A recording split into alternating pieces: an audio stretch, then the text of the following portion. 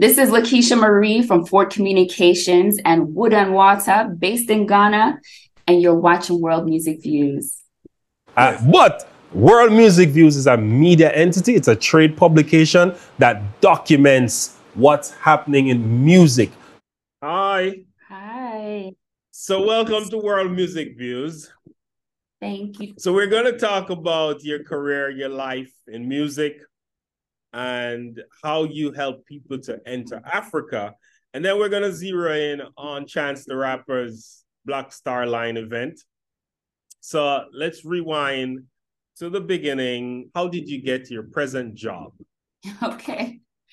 So it's been a long time coming. I actually first and foremost, hi everyone. I'm Lakeisha Marie, founder of Ford Communications and Wood and Water. I'm based in Ghana, but of course, between the States and Ghana, I'm Jamaican American, but I live in Ghana. So the way I got to Ghana, right, it all started really through education. I came here on an exchange program during my time at Spelman. So went to Spelman for undergrad, but of course you have to study abroad as an international studies major. So that's essentially what brought me to Ghana, and I fell in love with it. It reminded me so much of Ochi, so much of the country. That's where my family is from. Myland, big up Cyrus. A breeze, so many different parts of Ghana and Accra reminding me of back home. So I say that to say I fell in love with it. I was like, I'm home. And of course, when you come to Accra, there's so much that you see here that the media doesn't necessarily represent, especially back then when I was in school. So I grew this affinity for the place and essentially decided to come back. And I kept coming back and saw that there was a gap between the world and what's happening in Africa.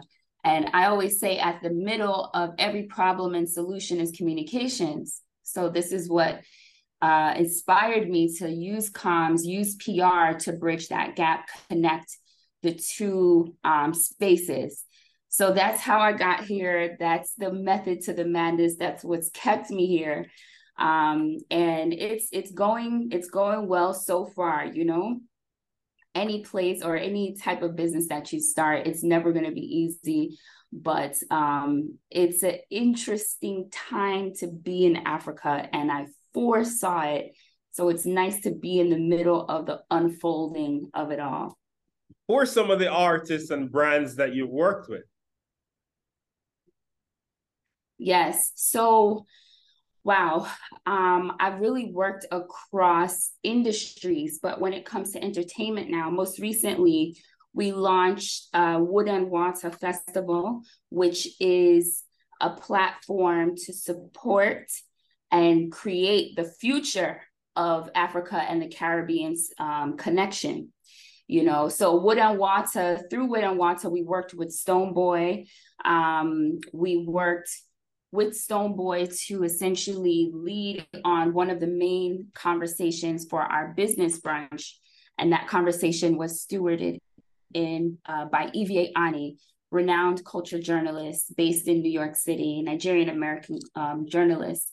So there's Stonebwoy, of course, Chance the Rapper through the recent Black Star Line Festival, which was epic. It was amazing to be a part of that team. So that's most recent. Now, my work spans more so across the corporate, public sector. So my special projects is what brings me into the work with the artists. So the most recent ones are Stonebwoy and Chance the Rapper. Stonebwoy made a comment recently that reggae is African, and he got a lot of flack for that. First of all, what's your take on reggae? Is it African? Is it Jamaican? As somebody who swings both ends of the pendulum.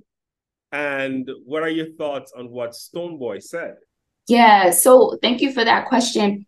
I know that it was controversial. I think these conversations are good in terms of us understanding each other. how we see the culture. You know, music, Black music is a continuum, right? We know that a lot of it, well, a lot of it started in Africa, and then it has developed, and there have been innovations on it. But at the core, of course, everything starts in Africa.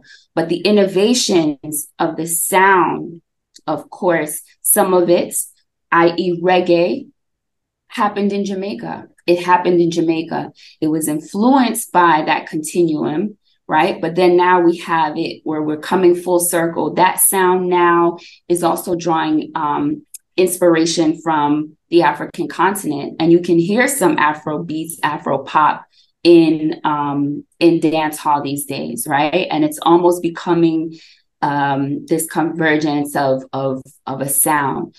Music, Black music is a continuum. It doesn't necessarily start one place and end one place.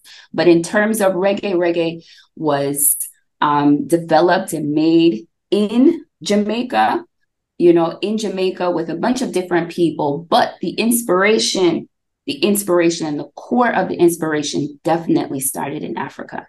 But what I want to talk about is that Africa-Jamaica connection, right?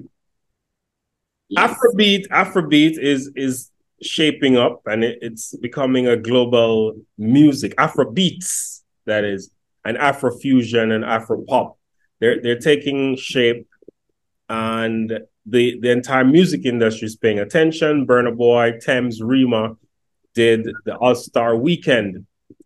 As a Jamaican in Africa, seeing this at play, where do you think the gaps are for reggae dancehall that Africa and African artists are rising to and filling that gap? What are they doing differently, and what are they doing better?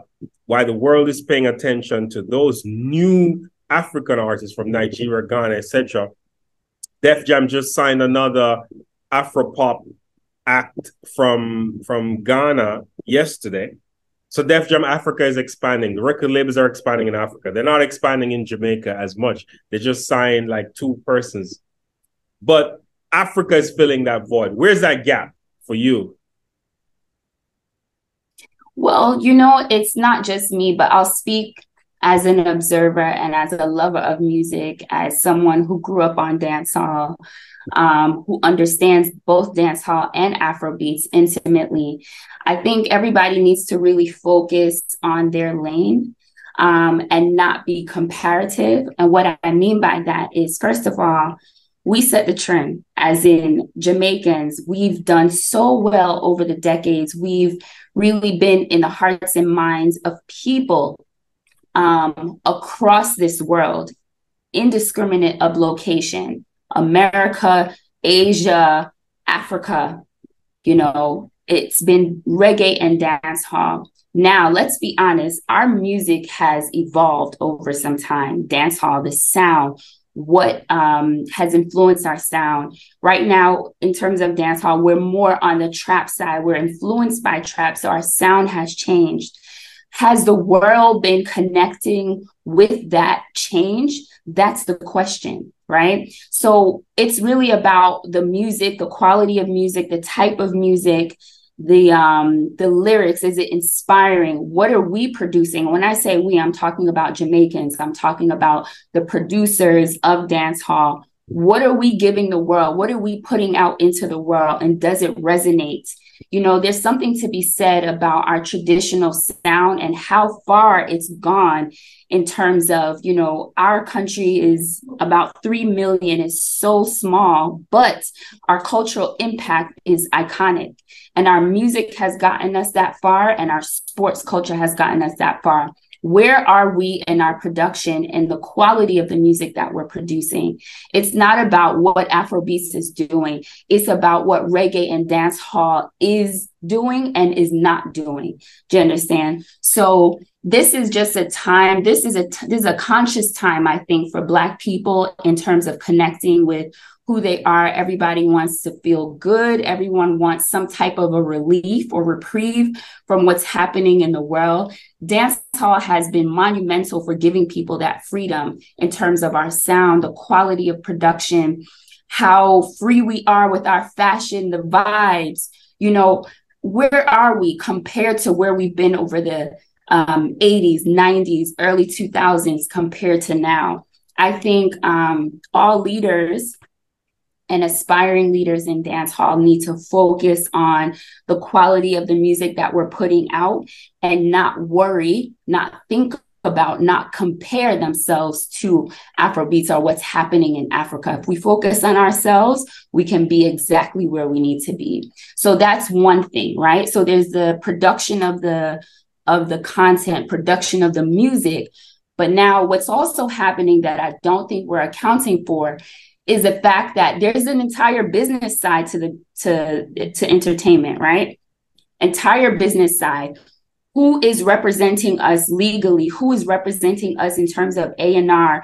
Are we along the pipelines in the value chain in terms of music production and rights, copyrights, making sure our artists are represented and making sure they are getting the dues that they deserve?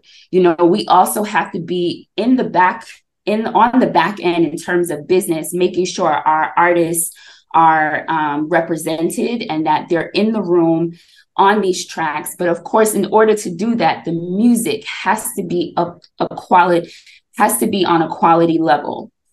So there's a two-pronged approach that we need to be thinking about in terms of where dancehall is. I will never, as someone who lives in Ghana, and I'm Jamaican, of course, I'll never add energy to the comparative spirit. We don't need that. Each genre is doing its thing. It's doing its thing. And then what I see with Afrobeats, I'm so grateful. Imagine coming here as a student, knowing that all this amazing music exists, but the world doesn't really know about it yet. I'm so happy to see where Afrobeats is coming. Just yesterday, Ashake, or 2 days ago, Ashake performed on Jimmy Fallon. Amazing. You know, it's taken years for this to happen, but what we need to see is that this is what's possible. And we need to almost be inspired by the fact that our time is still now, whether it's artists from Africa or artists from Jamaica. But Jamaica for sure, and dancehall, we need to shape up and focus on ourselves and not compare too much with Afrobeats. That was a long answer, but thorough. You have a lot. You have a lot to Oh, yeah. So I have a lot to say. Africa has a history of being colonized by capitalist interests, European interests, American interests. And now the music is taking shape, and a lot of American companies, Roc Nation is going into Africa. As I said, Def Jam going. Everyone wants a piece of the Africa intellectual property, not just music, but media. Nigeria was predicted by PricewaterhouseCoopers to be the next big entertainment hub in the world with Nollywood and all of them, right? Do you think it's a good thing that entertainers and media and artists are being exploited and giving opportunities that wasn't in place years ago to come into American media, into American market? And that's part one. And how do you suggest artists retain ownership of their IP as they traverse the course of Western world? So that's a very dense question. So we're gonna break this down. Let's go back to question one. Make it succinct for me. Come back to question one. Question one. Is it a good thing for artists to be exploited now in Africa and given opportunities to come over, given that Africa has a history of land exploitation? I get you. Okay, so exploitation, of course, is never good, right? But what we have right now happening, for example, Ghana is, I think, about just a few years older than Jamaica. Ghana got its independence 57 and Jamaica 62. Um, all colonized locations, I think, are in very similar situations where everyone's trying to build themselves up. They are, in a IMF hangover. Everyone has borrowed. Structural loans has affected our economies in so many different ways. And then, of course, there's the creative economy that generally isn't touched by the governments. And I think that we've been able to see such democratization, as in it's spreading wide and far. First of all, music does that, but we've been able to see the success and the soar of music because it has very little, let's say, government influence, right? But what I'm saying is there's the creative economy that is flourishing on its own, but it's all kind of backed and has the common denominator of everyone trying to develop themselves, trying to come up, trying to, increase whether revenue or reach, right? So in terms of what everyone's trying to aspire to and what the world also is trying to aspire to, we kind of meet at this middle ground. And where we are, we have to be very responsible. We're in a place where there's a lot of opportunity because the world is almost, when I say the world, I guess I'm speaking of Western countries and businesses from the Western countries. The Americas, the West, a lot of those industries are saturated. They're interested in new markets. This is almost where Africa comes in and fills a gap, right? So they want that. But then you have the countries that are 60 something years old and they're people who are maybe 30 something at this point, 30, 40 something, also looking for opportunity. We're really at a midpoint where people from the continent have to be responsible about how they go after their opportunities, how they represent themselves. So as much as we're using the word exploitation, it can be exploitation, but it's also an opportunity. But it's only an opportunity if you're responsible and don't allow yourself to be exploited, if that makes sense. So I think it's business as usual. Of course, the West, the capitalistic nature of companies, they're going to look for the new thing. They're going to look for what can satisfy their customers, their consumers, but it's our job. And when I say our, I'm talking about Africa, and I'm also talking about Jamaica and any country that has been colonized. It's our job to be responsible, make sure our IPs are protected, our partnership agreements are in place. All of these things have to be shaped up. I think just transitioning a bit here, I think sometimes when we're very hungry to do more, we can forget about those things. But we have to remember we're dealing with systems that are backed by legal, that are backed by credit, that are backed by investors and systems, hundreds of years, right? So what are we going to do to make sure we're protecting ourselves? So I don't necessarily see it as exploitation. I think once we understand kind of what we're working with, a capitalistic society or the drive, venture capitalists, then it's our responsibility to make sure we shape up and have those legal things in place in terms of IP, copyright, publishing. Artists have to make sure their legals are together. So it's not enough to just have a manager. Who's your business? Who's the person working on your business as a brand? Who's the person handling all of your legals, making sure your publishing is done correctly, your distribution? It's more than just the music. As I said, we have to meet it with business. So I see it as an opportunity, just as long as we are prepared to be responsible over the gift that we're putting into the world. So let's talk about Chance the Rapper and brands entering Africa. Chance the Rapper, he's an independent artist, always celebrated as an independent artist, taking on a topic that Black people neglected for years. Marcus Garvey, Black Star Liner. Can you believe there's not a Marcus Garvey movie, right? And there's a Malcolm X movie. There's a Martin Luther King movie. There's not a Marcus Garvey movie of the same proportion. And Chance is taking a chance with this festival named after Garvey's ship line. How did you get involved with this? And what do you think it's doing for music of Black origin, Africa, Jamaica? He's coming to Jamaica, by the way. How do you think it's going to help? I know. So honestly, working with Black Star Line, that was a matter of network and being recommended. As people, okay, maybe people from outside don't know, but Accra is very small. Ghana is small. We all know each other.